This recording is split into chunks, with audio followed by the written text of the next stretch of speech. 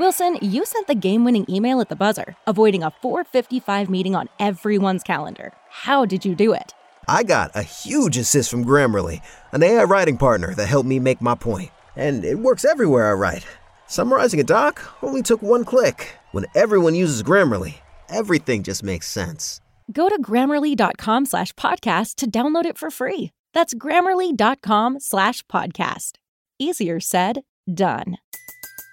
Everybody in your crew identifies as either Big Mac Burger, McNuggets, or McCrispy Sandwich. But you're the Filet-O-Fish Sandwich all day. That crispy fish, that savory tartar sauce, that melty cheese, that pillowy bun. Yeah, you get it. Every time. And if you love the Filet-O-Fish, right now you can catch two of the classics you love for just $6. Limited time only. Price and participation may vary. Cannot be combined with any other offer. Single item at regular price. Ba-da-ba-ba-ba. Sam Pollard, legendary director, and most recently the director of the film The League, a comprehensive tale of Negro League baseball told by experts and archival footage of some of the league's legends, which hits theaters July 4th. July 14th. Thank you so much for joining me. So for those who don't know, how was the culture and gameplay in the Negro Leagues different from Major League Baseball at the time? So in the film, you have Bob Kendrick talking about, the Sunday doubleheaders after church services. It really seems like true formal events. Well, here's the thing to remember. I mean, there was a whole different kind of rhythm and style to Negro League Baseball, hit and run, bunt, stealing bases. It was a more exciting, engaging game. And by the 20s, Major League Baseball was, thinking about hitting home runs. Babe Ruth is the main person. If you thought about baseball, it was get up to the mound. Up to the batting box and hit a home run and go around the blocks. So it was a much more fun, exciting game, and you can see that when Negro League ball players came into the major leagues. Watch some of that footage of early Jackie Robinson, trying to jump off bases, dancing around before he tries to steal a third base or steal home, and then you lead to people like Maury Wills and Ricky Henderson. It was a much more exciting type of game, which really for me as a young person in the 60s made baseball very exciting for me. Watching Kurt Flood or Lou Brock, it was a game that I loved to watch. And you posit in the film, and I think it comes to an amazing conclusion. You speak about, sort of what was lost to you as well, the consequences you mentioned in the film of Negro League Baseball going by the wayside. What exactly were those consequences? Well, here's the thing. This is a double-edged sword. On the one hand, Americans after World War II, Black Americans were asking about being more, not treated as second-class citizens, but wanted to be first-class citizens, which meant what? Which meant being part of the world of, being able to walk into a restaurant, not have to sit in the back of a bus, not have to sit in the rafters in the movie theater. They wanted to be part of, be integrated in America. What did that mean? That meant that with the advent of the height of the civil rights struggle in the 50s and the 60s, African Americans, professionals could leave their communities and go into white communities and become part and parcel of this integrated world. But what did it do to those Black communities that had been very self-sufficient when they had all kinds of people living in those communities, doctors and lawyers and handymen and working class people? The communities changed, the world changed. And it happened in the Negro Leagues when they lost Jackie Robinson, then lost Larry Doby, then lost Monty Irvin. There was a rush to take all of those great players from the Negro Leagues and bring them into the major leagues, which basically destroyed the Negro Leagues. So by 1960, there was no Negro Leagues. Now, when I was growing up, the only thing I knew was Jackie Robinson integrated Major League Baseball, and that was a wonderful thing. Sure, it was wonderful, but no one ever told me the impact that had on the Negro League teams. So this film tries to show to you that for every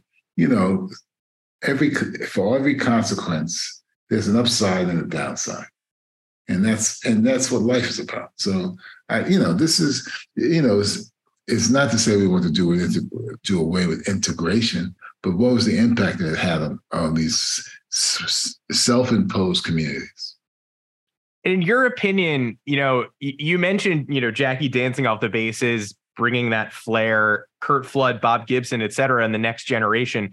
Obviously, MLB had a lot to learn post-integration from the way Negro League Baseball was played. In your opinion, did Major League Baseball ever fully accept that, or did we just lose some of that vibrancy to history when the integration did occur? I think Major League Baseball completely embraced it. I mean, I watched the game from the 60s up into the 80s. And you think about the players I mentioned, like Maury Wills or Ozzie Smith or Reggie Jackson or Ricky Henderson. I mean, those guys brought panache to the game, man. Willie Mays, his basket catches, they brought panache to the game. They brought excitement to the game, man. It was great to see those guys play. They brought energy, they brought moxie, they brought a certain style. And you see it, listen, Adam, every time African Americans have entered into a sport, they've changed the way the sport is played. Look at basketball. Look at football. There was one way you played basketball when it was Bob Cousy and mostly white players. There was a different way you played basketball when Will Chamberlain and Bill Russell and Elgin Baylor, when those guys came, they brought in what Nelson George would call the Black athletic aesthetic. That happened not only in basketball, that happened in baseball, that happened in football. They brought a different approach to the games. I also so appreciated, in addition to, that discussion of how Major League Baseball absorbed and embraced those ideals, just the fact that you were able to get so much archival footage, interview footage specifically, with people like Satchel Paige, people who Satchel Paige, Cool Papa Bell, Josh Gibson, these are basically myths by and large, but you have, Satchel Paige speaking to us. You have Rube Foster's assistant, the viewers able to interact with these people. I'd love to know sort of how special that was for you to help those players come alive and be able to clarify their story with so much real footage. Well, here's the thing. It's always great to delve into the myths of all these players, and then to get the true story of all these players. You saw how Satchel recognized this gentleman who taught him how to play, so I love this idea that we have the myth on one hand and then we bring you the reality, and it shows you that as much as these Negro League players loved the game and loved playing baseball, it was a hard life. It wasn't an easy life. When Hank Aaron tells a story, getting a loaf of bread and some peanut butter, it shows you it wasn't a hard life. He wasn't making much money, but this is part of my job as a documentarian, to give you a sense of the history, but also give you the reality of this history and the complexity of the history. Because I'm not trying to make it one way, and it's like what I was trying to say. Life is not black and white. It's shades of gray. So hopefully that's what comes through when you watch this film. We're also, as viewers, we have to accept sort of the tough part of Satchel Paige's story at the end, where we do see him in the major leagues. We see him in, 1948 with Cleveland, but he's not quite the player that Dizzy Dean raved about earlier in the film, right? The stats, the strikeouts aren't quite there. So I appreciate you adding that as well. He's an older man. I mean, but he was a legend. So they gave the legend his due, Yeah. I just vastly appreciated, players like Josh Gibson maybe don't get that major league chance, but then you show us that Satchel Paige did. Unfortunately, he's too far past his prime. That's true. That's what life was, man. That's why Monty Irvin, there's always this story that Monty Irvin might have been the first player, not Jackie Robinson. But Monty Irvin went off and fought the war. And he was older when he got into the major leagues, and he didn't play as long as Jackie did. So, there's so many ways that this story can be parsed. How did you feel? You also included a section on Babe Ruth and sort of his merits playing in what is very obviously a diluted Major League Baseball. How do you feel about Babe Ruth's legacy ultimately after crafting this film? I would say this to you, and I thought Larry Lester said it well. Babe Ruth, his home run totals were only against white pitchers. Hank Aaron played against all kinds of pitchers, maybe not those from Asia, but he played against all kinds of pitchers. Now, for me, when you ask me who the greatest home run hitter of all time is, Hank Aaron is. I grew up thinking that Babe Ruth was, but now Hank Aaron is the greatest of all time. Barry Bonds with the asterisks is a pretty great hitter too, So, I look at it all like things change because, the understanding of who played this game and who were writing the stats, have informed the game. History is written by those who are in charge of it. So now you live in a time where this history has been changed because it's not just white men writing this history anymore. Which under-discussed Negro League storyline or which player's career stood out to you most while working on this film and telling the story? Whose story were you sort of proudest to give a voice to? Oh, I think it was probably, I liked when Buck Leonard came on the camera and talked. I thought he was great. I also thought Max Manning was pretty interesting too. And I loved when Larry Doby and Monty Irvin talked about the reaction and the acceptance they got when they played in Cuba or in Mexico or in Puerto Rico, that they were much more embraced, than they had been if they were playing in America, even though they were playing in Negro Leagues. So it was nice to hear those stories from those guys that you don't really, normally hear those stories. Yeah, Larry Doby getting a case of rum every time he homered really stood out to me. What did he say? Was it something Q rum?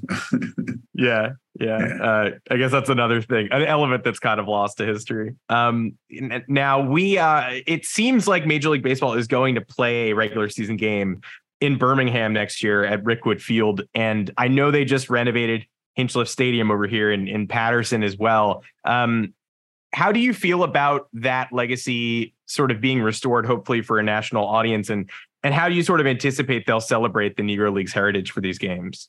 I think it's great to go down to Birmingham and play in the Rickwood Stadium where the Birmingham Black Barons played, who really made start his career. I think that's great. I think that shows that the Major League Baseball understands the importance of recognizing, the legacy of Negro League ball clubs and Negro League players. I think it's fantastic. Now, maybe there'd probably be some renovation in those seats that I shot down there. The stands need some work, but it'll be great. Yeah, fantastic. Now, I'm also a Hall of Fame sort of devotee, and the Baseball Hall opened its doors to a lot of Negro League figures in 2006, but at the time, for whatever reason, still did not induct Buck O'Neil. And now he is in the Hall, but back then he was not in that initial large wave. Do you remember your reaction at the time, as well as sort of how your feelings maybe have changed over the years? I'll be honest with you. I don't remember having much of a reaction. I wasn't as locked in on baseball in 2006 as I had been in the 60s and 70s and the 80s. By the 90s, I wasn't, except for taking my son, I guess he was 15. I took my son to see the St. Louis Cardinals in the late 80s. I wasn't into baseball as much by the 90s. And even though I knew Buck O'Neil had become a regular star because of Ken Burns' baseball, I don't think I even realized that he hadn't been in that whole group of players that went in 2006. Okay, great. Yeah, I've been, I always pay attention to that class.